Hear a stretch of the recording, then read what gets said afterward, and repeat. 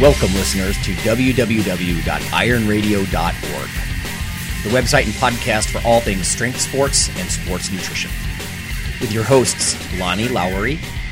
Remember, Phil is like a gnarled old oak tree held together with scar tissue and bone spurs. Rob Fortney.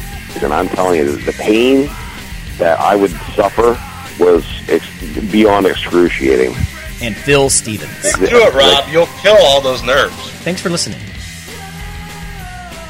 Good morning, everybody. Go to strengthguild.com, strengthguild.com. Scroll down to the Iron Radio collections, and we've got new shirts and new banners for you to support the show.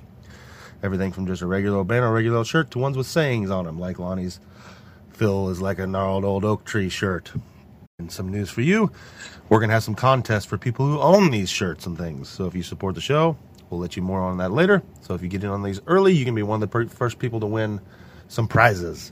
So thank you very much. Go check out the site, strengthguild.com. Scroll down to Iron Radio Collections and support the show. Welcome, Iron Radio listeners. This is Lonnie Lowery. I'm an exercise physiology and sports nutrition professor of about 20 years, and I'm a former competitive bodybuilder. And this is Phil Stevens. I run Strength Guild. I'm a powerlifter, Highland Games athlete, getting ready for the NOV meet that we're promoting. So it's a good time. Well, hey, let's talk about that. I mean, any developments or... No, we got a few more, numerous signups. So we got athletes coming from as far away as Canada so far, and we had several more sponsors come on board. So that's the big one, is just pushing and just getting the word out is really all that we're at now. We're just getting people to show up. So it should be a big day. We're blocking off like 6 city blocks. So how do they I don't want to make this sound like an ad. Everybody, we did not plan this at all. I'm just being transparent. But so how do people find out? Like if they're like, I'm a Highland Games guys or something there for me, you know, like where do they go for info? WindlersNOVmeet.com. Okay. And then if you click on the 2020 meet, it shows you there's the Highland Games sign up, the Strongman sign up, the NOV meet sign up, and spectator tickets. So okay. All of it there in one spot. So yeah, should be a good time. So. And you said it's mid-June. When was it again? June 13th. Okay. Yep. Other than that, man, there's not a lot going on. Getting ready for the Arnold. It's coming right up. I got my hotel booked. Yep. So. Yeah, everybody. Down there. Yeah, we've got some plans. You know, we'll be down there walking around. Maybe we'll see you in an Iron Radio shirt and toss you a gift or something like that. Do a little contest. Yep. Yeah. There you go. So. Okay. Yep. Other than that, we got breaking news. I just saw this last night. The Mr. Olympia competition sold. That and Muscle and Fitness. He bought both of them. So a gentleman named Jake Woods, the promoter of Wings of Strength, he says he's an Arizona-based fitness industry insider, has acquired the rights to the biggest bodybuilding brand in the world, as well as the acquisition of Muscle and Fitness. And his primary motivation for acquiring the Olympia is to bring the event back to the fans. It's a dream come true to take ownership of some of the fitness industry's most celebrated brands. You know, so I don't know. We'll see what he can do with it. It's been kind of on its way down for a little while. That's my thought too. Yeah, what's he going to do? What's he going to do with it? Right. Yeah. Both of them. The magazine too. Right. Yeah. Exactly. So from what I hear, it's just going. There's going to be no longer any hard copy. It's going to be just online. But yeah. So we'll see. We'll see what can happen to the Olympia. All right. Well, let me ask you, old man.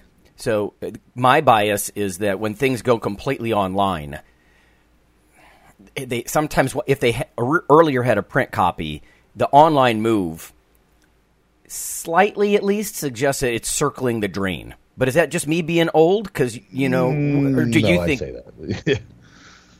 it's inevitable, right? Inevitable to move online. Yeah. So, right? I mean, mean, so, and today it's just, hell, I don't know how magazines stay alive, but. Right. Well, yeah, electrons are free, more or less, you know. And that's coming from, I would rather have a hard copy, personally. But yeah, you know, we're in the minority nowadays. Well, that's what I mean, and that's me. That's why I'm you know, checking with other people, because my bias is whether it's a scientific journal or something like a Muscle Mag, when it goes completely online, it almost suggests that either the resources aren't there to print it anymore, the money's gone or something like that. But then again, to your point, it's just everything's moving online. So maybe that's just me being old, and I'm willing to admit that, Yeah. So. But yes, like you, I want something on my coffee table so I can, because it's a reminder. It's a visual reminder. Oh, hey, I'll leaf through this, as opposed to having to sit down and decide to come up on my own, myself with, hey, I'm going to go browse around for the Muscle and Fitness Online thing. Yeah. Anyway. Okay, well, I have a little bit of nutrition kinds of news, but before I do, everybody, the topic for today is going to be communicating with your physician. So this was obviously a recent tip that we got, and it's a good one. And before it goes cold, we just wanted to talk about it. So we're going to talk about 10 temporary or purposeful oddities that you might want to discuss with your doctor if you're a bodybuilder or a powerlifter before she or he decides that you're, on your deathbed or something. So, yeah, well, communicating with your physician is going to be the topic today. Let me turn to some of this news. Strength and muscle sport news. This first one's very brief because I think listeners already know, but because this is my field, it caught my eye. This is from Marilyn Cornelis, the American Journal of Clinical Nutrition, so the premier journal. The title is Coffee and Type 2 Diabetes, Time to Consider Alternative Mechanisms. So they looked at more than 25 cohort studies across the U.S., Asia, Europe, all over, really, and they looked at the relationship between type 2 diabetes and coffee consumption, and they provided some numbers in this new study. Each additional cup of regular or decaf coffee consumed per day is associated with a 9 and 6%, respectively, drop in type 2 diabetes risk.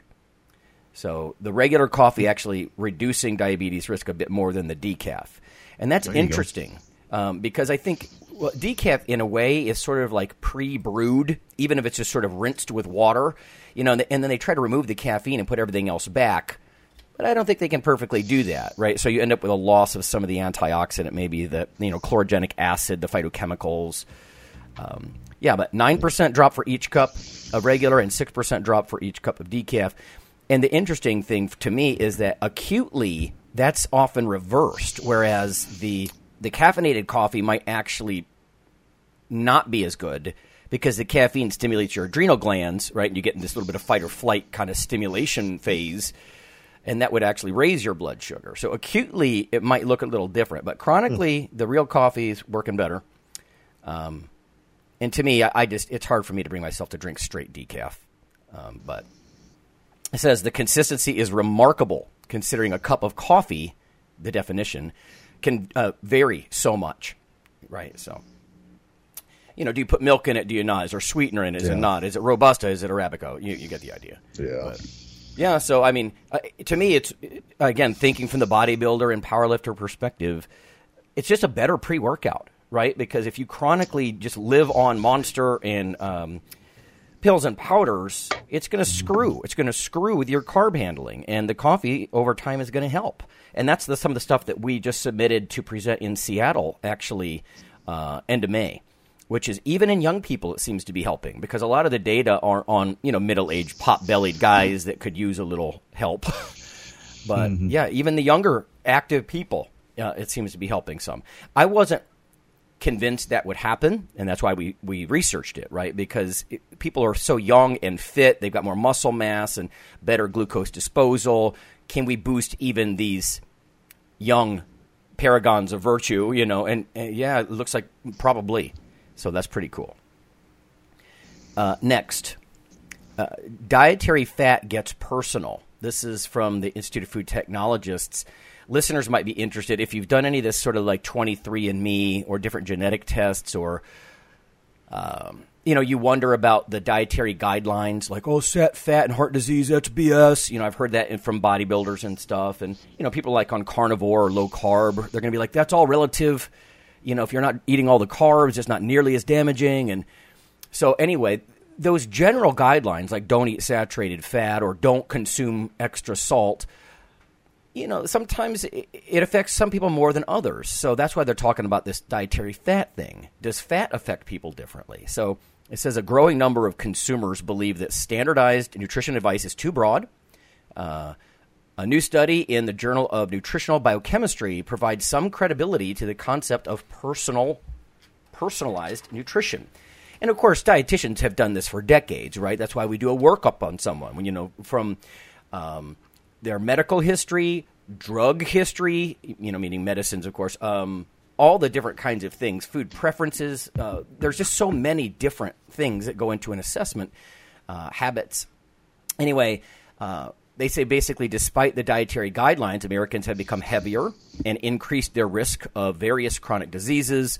So consumers are believing now that standardized nutrition advice is just, it's not effective. It's too broad. So it says a recent study published in the Journal of Nutritional Biochemistry from people at UC Davis and the U.S. Department of Agriculture, they looked at human subjects to determine how their bodies would respond to a high-fat meal. In particular, they're looking at the inflammatory response, right? So does this fatty meal really trigger inflammation, some people more than others? And, of course, inflammation is a common mechanism of a lot of diseases, from diabetes to heart disease to obesity. So it says they gave them a meal equivalent to a hamburger, fries, and ice cream shake. So pretty typical junky American fare. The inflammatory response to the high-fat meal was distinct. None of the subjects, there were 20 participants, none of them exhibited the same inflammatory response to the meal. So the researchers then did some genetic testing, so let's identify which genes are making these people respond differently. More weirdness, no consistent pattern was present. For 13,000 genes tested, the results were also different from person to person. So they weren't even able to say, you've got this genotype, you've got this pattern of genes, and that's why you're a low inflammatory dude, right? That kind of stuff. They weren't able to do that. So no consistent inflammatory response, no real patterns they can sink their teeth into with all the genes that they looked at. So it says the study does not provide enough information to design customized nutrition plans. It basically just says people are different, but in a sense, we don't know why yet. So it does go on to say that, of course, there are lots of personalized nutrition tests that are marketed to consumers so they can guide their diet.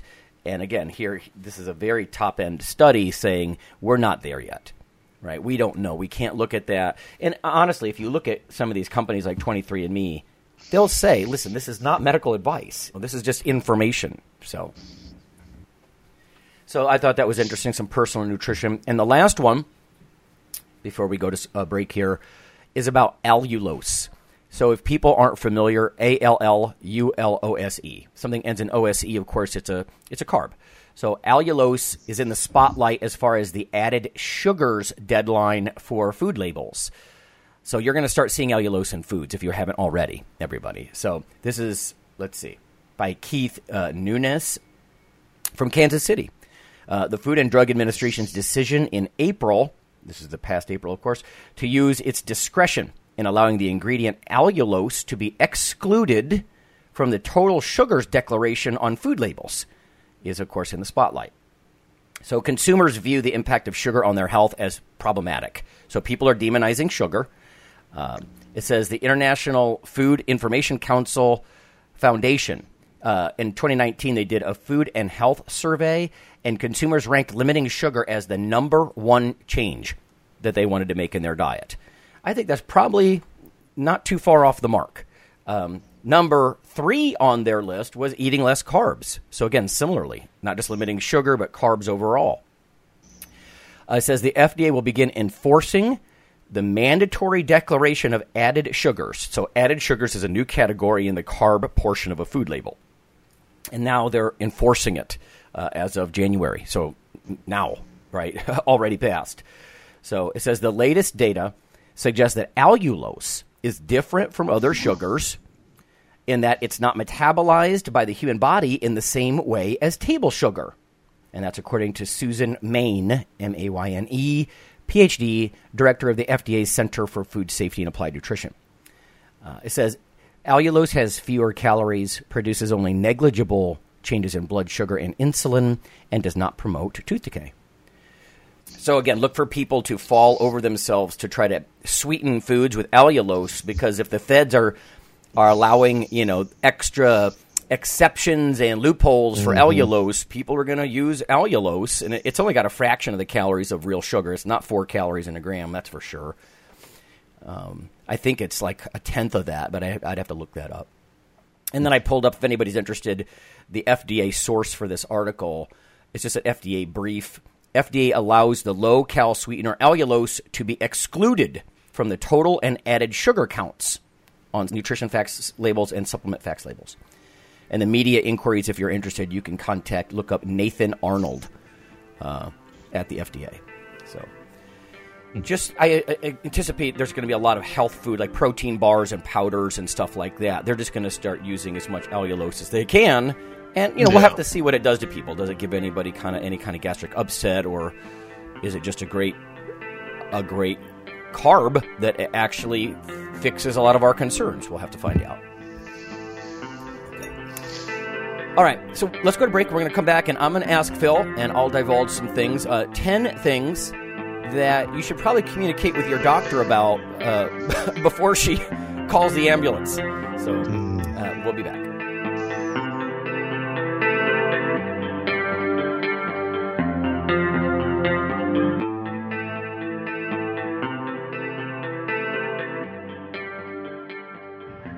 Hello there, ladies and gentlemen. Yeah, you know who this is.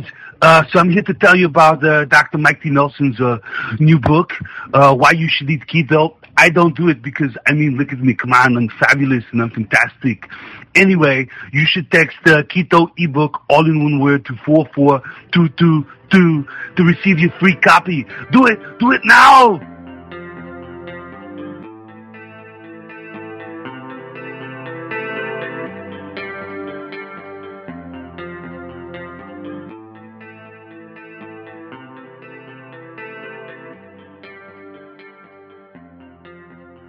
Hey listeners, this is Dr. Lonnie Lowry.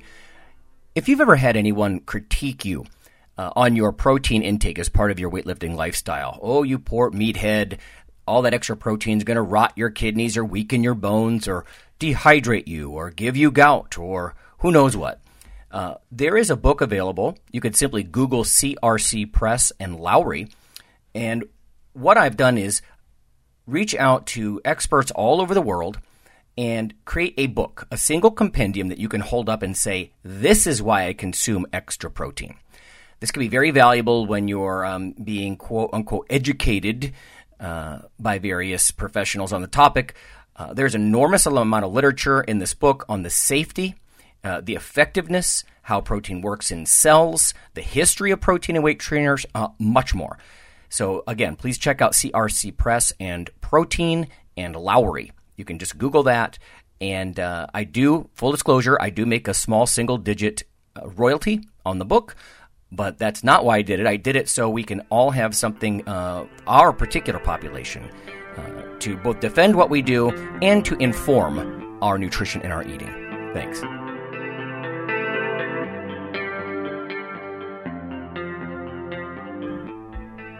Iron Radio is, of course, primarily a podcast. But over the years, there have been technical glitches calling for backup streaming and listeners who wanted the convenience of other sources of audio content. Toward this end, Iron Radio is now simulcast and backed up on YouTube. If needed, please search Lawnman07 or Iron Radio from within YouTube. There's not much video, but if you like to listen through YouTube on a Roku or other living room device, there you go.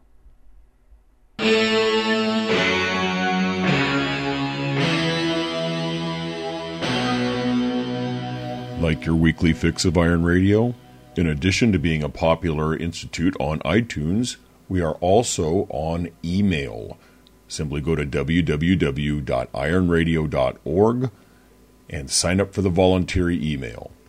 You'll get a once-per-week email, no more, that's little more than the show notes and a link to the audio. So go for it.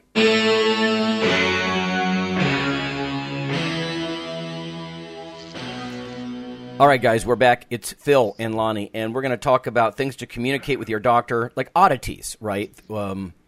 that you might have experienced, and you wouldn't want a medical professional to misdiagnose in some way because it doesn't fit any type of norm. Let's start with one that affects, I think, every listener, Phil. What about, like, muscle pain and soreness that affects daily movement? I'm not even going to ask you if you've ever experienced that. Oh, God. I mean, we were talking about this the other day, me and some of my lifters at 5:30 a.m. The weird thing about it is, like, she works in the office as an IT person. And she's like, it's just weird that I'm always in pain from sitting and this and that. And I look around and my coworkers don't seem to be. And they don't train. And she said, but the weird thing is like, even at our worst, we're better than them physically. Yeah. So that's a weird one to swallow. It's like, yeah, we might be in pain, or are we just more attuned to it? I don't know. And don't accept it. Like a lot of people, well, okay, I got low back pain, I'm done. You know, they're just done for life. Right. I can't train, I can't do this and that. But yeah, of course. I mean, and I think in general, I know I do, and I think most people that lifted a long time, we end up having a higher pain tolerance.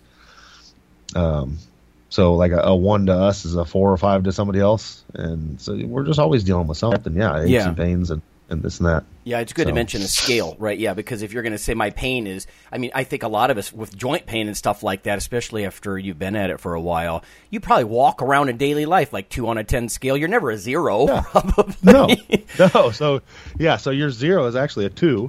Yeah, right. And it just gets skewed. Yep. Not to mention, of course, muscle pain, so like somebody on statin drugs might say, oh, I feel muscle pain. Listen, delayed onset muscle soreness can be so bad you can't even go up the stairs. Like when your quads and your glutes are wrecked, you're leaning on the handrail, right? And I think a physical therapist might look at that and be like, oh my God, you need immediate attention. No, I did this to myself, it's okay. It'll be gone in a couple days. Right, right. And it's gone in 3 days. Probably max, yeah. So there's definitely some of that going on for sure. In fact, I was laughing about this months ago, but there used to be an ad on TV. I think it was an Advil ad, and a guy changes a light bulb, and the next day they show him rubbing his shoulder like, oh, my shoulder's sore. I'm like, Jesus, man, from changing a light bulb? Yeah. Wimp. You know? DOMS from delayed onset muscle soreness from changing a damn light bulb. Yeah. Like you said, it makes you almost weep for the sedentary person out there. Yeah.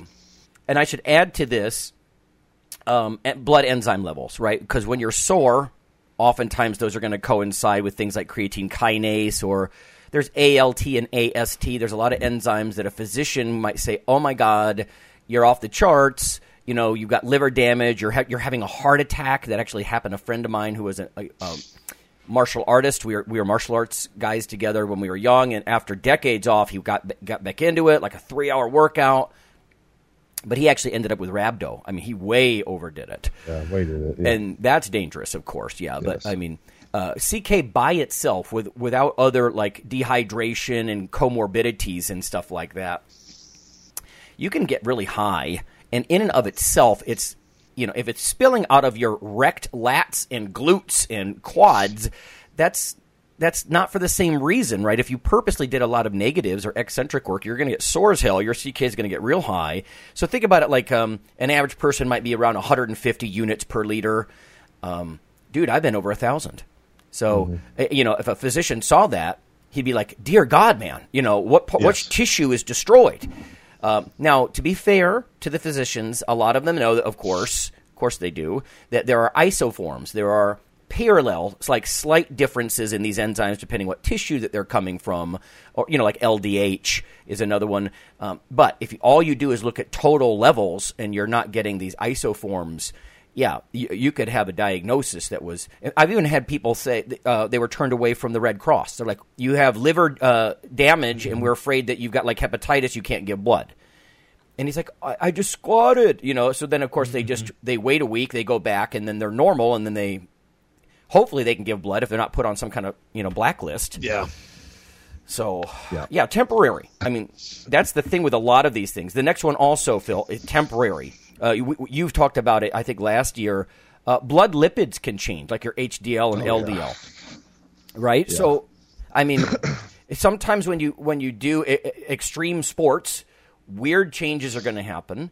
I can tell you back in the day when I was experimenting with pro hormones, all in that era and that kind of stuff, and my HDL would get low. It would get low. Yeah. I mean, I've seen studies, guys who use Winstrol, stanozolol, the anabolic steroid, their HDL can go down to almost zero. Like, recommendations are usually 60 or higher. Even high androgen men are usually 40 milligrams per deciliter or higher. So to have it like 4, you can't go through life like that. And unfortunately, in fact, I think that's one of the things that happened to the former pro bodybuilder Mike Matarazzo. As I remember, he had a lot of problems, and I really got the impression that, you know, he was one of those guys, always looked like he was in shape, you know, like almost contest ready. And the guys who stay like that year round, if they're on something like Winstrol all the time, you can't do that. Right? That's like the old school guys would do that, like a finishing med or something like that. And I'm not condoning this, right? I'm pointing this out, but it's important to know you're not completely screwed. Like, literally within 4 to 6 weeks coming off of something like that, your HDL levels rebound enormously, basically back to normal. So, and again, it's a temporary kind of thing with blood lipids, and it could be from any number of things. I mean, obviously diet affects HDL and LDL, you know. Or if your triglycerides are high, you could take fish oils and reduce those. I mean, temporary stuff, right? So, I mean, from your perspective, like, how quickly do these things change and stuff like that? Well, that was a big one. Like with me, when I went in and got mine checked, it was right after a meet. And I wasn't expecting, I have never tested high on my cholesterol. Yeah. It's always been good. And I went in there and it was bad. I mean, it was way bad. Yeah. But it'd been a while since I tested, and now I'm 44 or whatever. Yeah. And it was, the big one was explaining to my doctor. She was like, "Oh my God, we need you on statins now. We need this and we need this." I was like, right. Whoa. Right. Wait a minute. You don't understand. You know, mm-hmm. I just got done with a meet. I'm eating 3 to 4 times what an average person would eat. And a lot of that is not good, you know, and it's making them realize that. And she's like, "Oh, no. I was like, give me like 4 weeks. Right. You're right. Let me show you what I can do. Let me show. You're right. Let me show you. I talked her into that, and it was like, she's like, "Well, nobody can change more than 5% over a 4-week period, blah, blah, blah, blah, blah." And well, I did. Right. You know? That's the average Joe, though. Right. And I was like, yeah, you're not dealing with the average population here. Yep. So, you know, you're dealing with somebody that was way overdoing it to one end, well past what a normal person would, and then I'll come back. It's also realizing that you're dealing with somebody, when they tell you they're going to change it, they're going to do it. You know, they're not just going to add a little broccoli in here and there. So I just totally swapped my diet around and added in a bunch of fish oils and oatmeal and clean foods, and just reversed everything around the other way. Just reversed everything in like 6 weeks. Exactly. So. Yep. And the literature is very supportive of that with various interventions. I mean, and she's right. I mean, normally you're talking about, you know, you might have a 10 or 15 milligrams per deciliter up or down in like your LDL or something because of mild dietary changes. But again, we're talking about the guys that get sore when they change a light bulb, right? So it's the norms are not created for the extreme muscle sports in that way. And that's what the hard part. And you can't blame them because they don't deal with it. No, right? Know, the average person they're dealing with is not us. No, our listeners are a rarity, right? Yes, for sure. Well, that brings up the next one: high blood pressure. Have you ever had high blood pressure?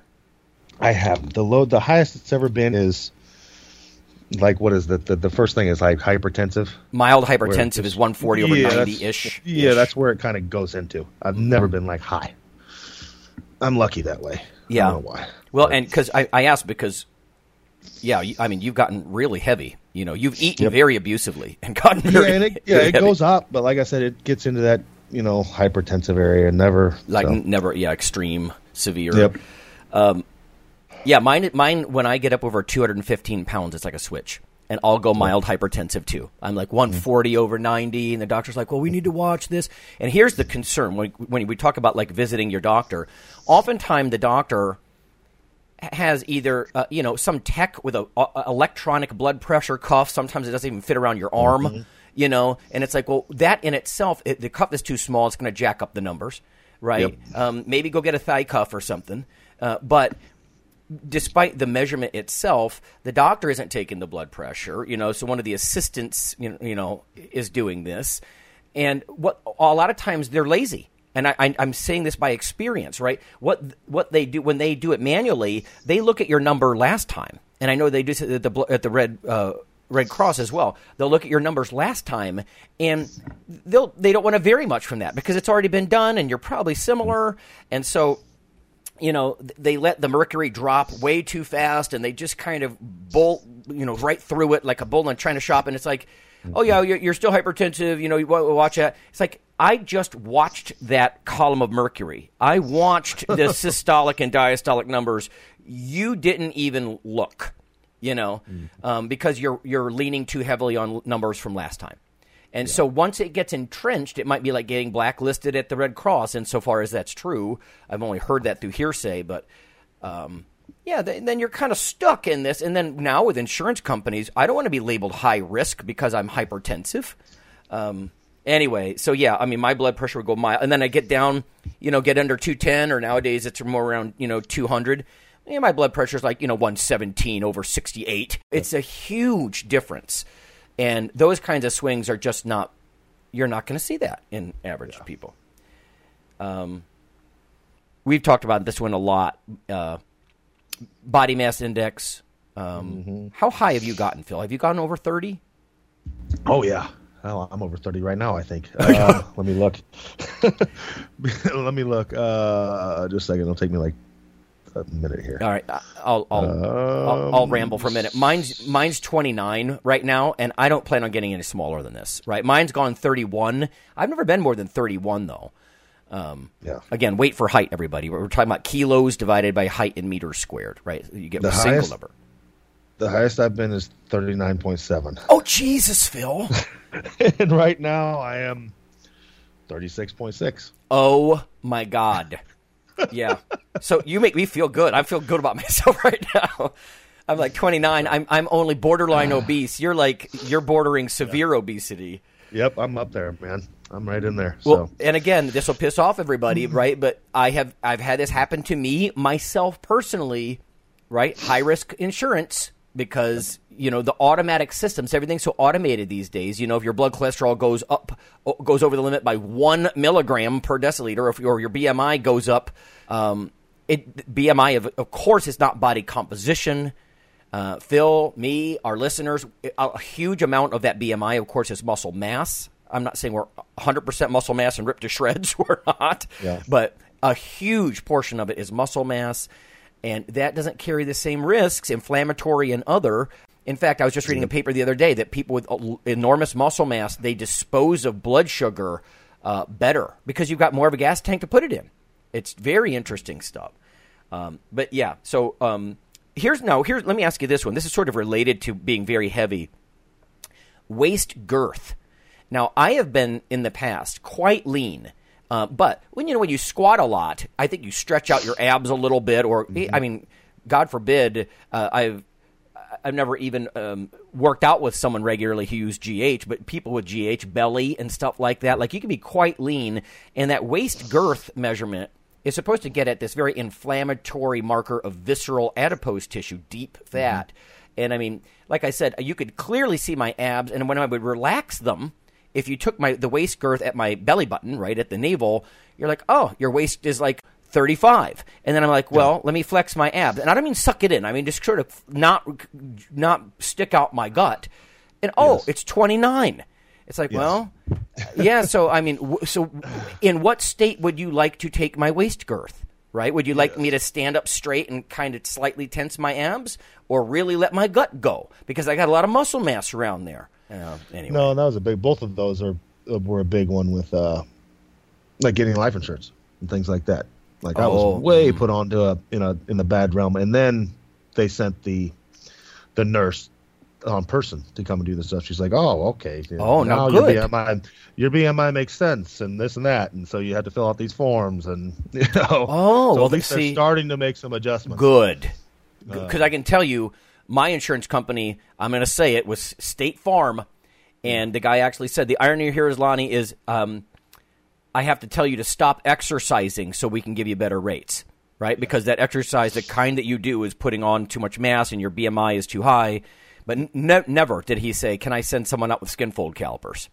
Yeah. You know. And that's they sent somebody out and did all the testing, and so. See, good. Well, that's good. That's, and they're able to put in like a writer in your, this guy trains hard. Yeah. Type of thing. Yeah, but, some note. Yeah, God, for God's sake, put something in the notation at the bottom. Yes, exactly. Because, again, the automated systems, they just put a little asterisk, a little star, like over, you're in this risk category. No. Yeah. Not body comp. Well, let's related to that, I was mentioning you the other day, actually, Phil, this past week in class. I'm teaching this big lecture hall class. It's a kind where you're on a stage and there's 80, 100 kids, whatever. Yeah. And this used to happen a lot when I was at big universities. But in my school, this doesn't happen a lot now. But I mentioned that we were talking about hydration, right? And I was talking about weight fluctuations. And I said, I know that some powerlifters, they will gain and lose 30 pounds in a matter of days because they dehydrate, they get on the scale and weigh in, and then they blow back up. And they didn't believe me, dude. They didn't. The students are like, look at me, incredulous. I said, well, first, remember, 30 pounds is only 10% of the weight of somebody who weighs 300, right? So there's that. We're talking about large mammals here. Yeah. But that I get it. Nobody's saying that's healthy. It's like what you used to say is there are some things, even if temporary, that, high-end sports are not always about maximum health. They're just not. No, and there's nothing healthy about that. But it's done. It's done. It's done in high school at wrestling meets. Yeah. I've got little high school kids that wear rubber suits and spit all the time. Yeah. Yeah. I did that as a kid, actually. And I think luckily it's becoming a little less prevalent. But yeah, that's a lot. And my last time doing it was my last, and I'm just too old. And it's definitely not safe. I felt my heart rate going way up. And I was like, okay, I'm done. Yeah. You start getting that dehydrated, and or even the eating way up. You can't lie to yourself and tell us that's good for you, right? Yes. Even if it's only 12 weeks long. At some point, it's time to stop that. Yeah, you're bloated. There's nothing. You don't feel healthy. You feel like you're fluid overload. Yeah. And that's a good point. So it's not just dehydrating for a meet or after a 20-week diet. Jesus, I'd walk around 30 pounds lighter than I used to be, And that's, of course, what we were talking about the other week, too. So, yeah, there's lots of reasons for extreme weight fluctuations. Dehydration, rehydration, bodybuilder level dieting that most people would never do. Imagine the average Joe saying, I want you to come down from 25% fat to 4% fat. It's never going to happen. Yes. It calls for ridiculous discipline. Yes. And bloat, for sure. Number 6 is one that I wanted to mention was urine output. So if you're on a very high protein diet, you can pee more than double the average person every day. It doesn't dehydrate you. It would only dehydrate you if I withheld fluid at the mouth, but then I'm dehydrating you anyway. So, but the point being is, average urine output is 1.2 liters a day or something like that. And when I've done a lot of my kidney function stuff, we would collect urine for 24-hour periods. Biology's messy. You got to do this. And 3.5 liters, 3.5 liters of pee. So the guys would have to come back for extra jugs because they're like, I filled up your jugs, man, and I got to pee again. So, they carry it around in an insulated backpack kind of thing. But the point is, huge urine output. It doesn't mean you have freaking diabetes, because a physician would say, oh, polyuria, polydipsia, are you thirsty all the time? You're peeing too much. You got diabetes. No, I'm on a high protein diet, right? So. Or caffeine will make you urinate too, but neither protein nor caffeine in themselves clinically dehydrate anybody. So, get over it. But and I don't know why a physician would know that unless you said, Doc, I'm peeing all the time. You would think that he would say, well, are you on high protein, high coffee intake? Because a lot of our people probably are, right? Yeah. That's a little bit of a weird one, but I've just noticed that from the lab. Mm-hmm. What about body hair? Do you think powerlifters and bodybuilders I don't know if a doctor would say, "Oh, you have hirsutism," because you're so hairy.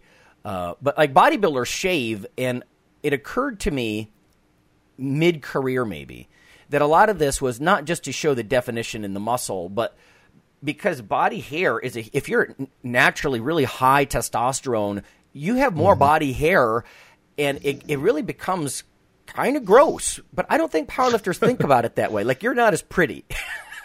Yeah, not as often. No, I mean, I don't think there's as much worry. And like what I was talking to Windler about this, I was like, why do you think so many strong people are bald? And it's like, it's pretty evident why they're bald. Yes, right. Yes, but and pretty evident why we're hairy. Yeah, but I don't think as many. I don't think powerlifters worry about that as much. I mean, but also we don't have to go on stage and get naked and be able to see it. See everything. I mean, there's a reason. I mean, bodybuilders, you literally have to. Like, you would score less. Now, like, if a powerlifter knew they would take 100 pounds off their total, they'd shave everything. Yeah, like glass. Yeah, exactly. So, I mean, it literally affects your sport. That's as a bodybuilder. Funny. Right. You're hairy. So, yeah. Whereas it doesn't. Powerlifting. It's just one of those truths. Yeah, you might be hairier, and you're right. Actually, again, talking about class in the classroom this last week, we do this little game called Risco, and you kind of guess your risk of heart disease. And one of the categories is basically about your HDL levels and cardiac risk, and the more points is worse. Okay, so the scale starts off with like 0s and 1s for young women, older women like 2, 3, 4 kind of thing. Men now are at 5, so they're already halfway up the scale just for being a dude. And then you're like, well, does it go beyond male? It does, not just with age. And you're going to find this funny. That's why I'm bringing this up. Bald male, it counts against you even more. Bald, stocky male, maximum points against you. and again, you're right. Is it obvious? It's a testosterone-related thing because it's going to drive down your HDL, your good cholesterol, and that's the same stuff making you hairy and bald. Anyway. Now, here's one. I don't know if you've ever seen this, but I remember talking to Eric Serrano. He's an MD in the Columbus area. Years ago, he said the number one problem he sees with people that use anabolics especially is when they come off, the depression can be really bad. So there's sort of some mania when people are on. They're very up and energized and more happy sort of all the time. Not wildly manic, but, just up. And then when they come off, they're badly depressed. And I remember a young guy, God, this was decades ago, he had said that he was using D-ball and stopped cold turkey. And he's just one of those guys, not a competitor, these dabblers that it seems like so many guys do this now, or they're gramming it, which was unheard of, decades ago. But he just stopped cold turkey. And again, a lot of this is hearsay, but, these are just stories you hear when you go live this lifestyle. And he said, I was so depressed. He worked a night shift, and he's like, I'm standing there on the assembly line bawling and trying to hide it from people. And he's like, and there I am crying. I'm so depressed for no real reason other than biochemistry, Yeah. But it kind of, it made me sad for him. I'm like, why didn't you... Can't you taper or something, man? Like, what? Yeah, don't do that to yourself. Yeah. But have you ever seen anybody get depressed or mood changes in your gym or anything, or more than an average person, or no? I wouldn't say. No, I wouldn't say. If anything, I think a lot of people use the gym to stop that. Okay. To help them stay more even keel. That's a good point. Yeah, it is corrective partly, isn't it? If you keep lifting, if you don't stop lifting too, right? Yeah. It's kind of like their daily medicine. It's to get the endorphin rushes and stuff like that. So yeah, but I'm sure hormone swings are going to affect your mood, kind of thing. Oh, yeah, for sure. The last one on my list is just sort of a positive. This will make listeners feel like superheroes, but is bone density. Now, I don't think a doctor is going to look at your bone density unless he thinks you're osteoporotic or something. And I'm telling you, everybody, we are the opposite. So I learned how to use a DEXA unit, a dual X-ray absorptiometry machine, on myself and Fortress, actually. Those are the people I had around. My bone density was 99.5 percentile. So, I mean, ridiculously dense bones. And we got Fortress in there, 99.9. So, Phil, you're probably like Fortress. Like the loads that you put on your cells make your bones stupid dense. Like the opposite of osteoporosis. Like of the next 100 people you meet, you have denser bones than all of them. And so I think that, and the reason I was interested in learning how to use a DEXA was because I wanted to measure people's bone density that were on high protein diets, right? Because a lot of times in the past, dietitians have said, oh, if you're on a high protein diet, it increases calcium in your pee, calciuria, and that's leached from your bones. And I'm like, no, there's no way. And then later, researchers like Best, Dawson, Hughes, and Lehman, and there's a couple of groups said, no, there are certain amino acids that might increase calcium absorption, so you get more in your blood, and that's why it's in your pee. It's not leaching from your bones. And I mean, God, Phil, you and I know there's no way high-protein diets weaken your bones, or people like you, me, or anybody else, especially guys like you with 700-800 pounds on your back, you're going to break your back. Yeah. So that's absurd. So I knew better. So I'm like, what about some real outcomes measurements? And, stupid dense bones. So if you're a listener to this show and you've been lifting for years, heavy lifts, let's say you're regularly using more than 2 1/4, and that's going to be a lot of people.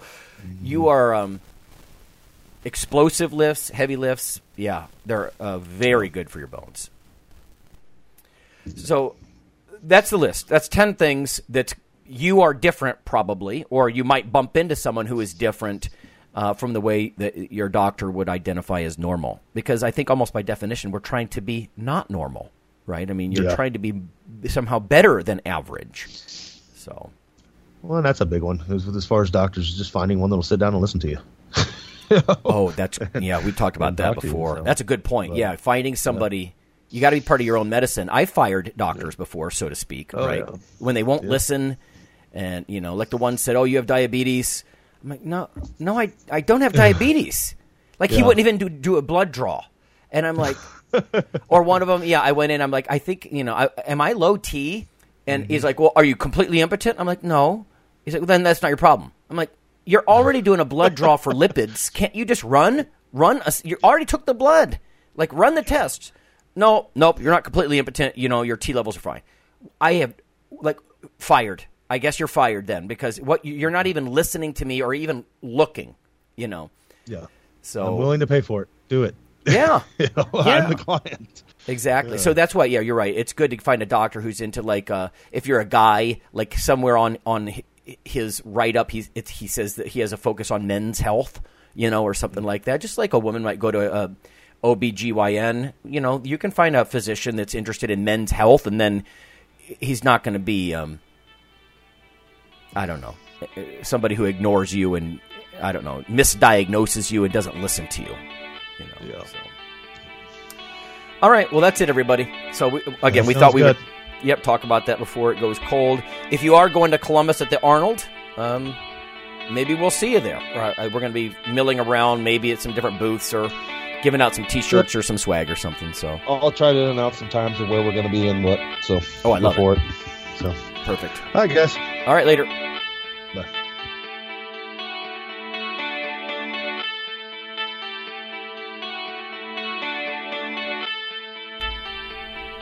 Hey listeners, have you seen the store at ironradio.org? There are 3 halls in the store. One for Phil, one for Fortress, and one for myself, Dr. Lowry, and they're thematic. So you can go into our Halls of Iron store and choose based on your goal. If you need something to learn or read or something nutritional, you can look in my store. Lonnie's store. If you want something about injury prevention or competition, then take a look at Phil's Hall of Iron. And if you want something about motivation or daily training, Fortress's Hall has what you're looking for. There are some fun, heroic descriptors as you browse through the store, so we try to make it a little more fun than the average boring online store. And whether you're a novice lifter or someone more experienced, you can take heart that you're not wasting your time. The things that we put in each Hall of Iron are actually based on our own recommendations. Protein powders that we know to be good, knee sleeves, wraps of some kind, things that Fortress uses in his own training. The stuff you see, you know is good. This way you don't waste time. So check out the Iron Radio store at ironradio.org and let us know what you think on the forums, and certainly you can request products and we will screen them before they go in. So thanks for listening.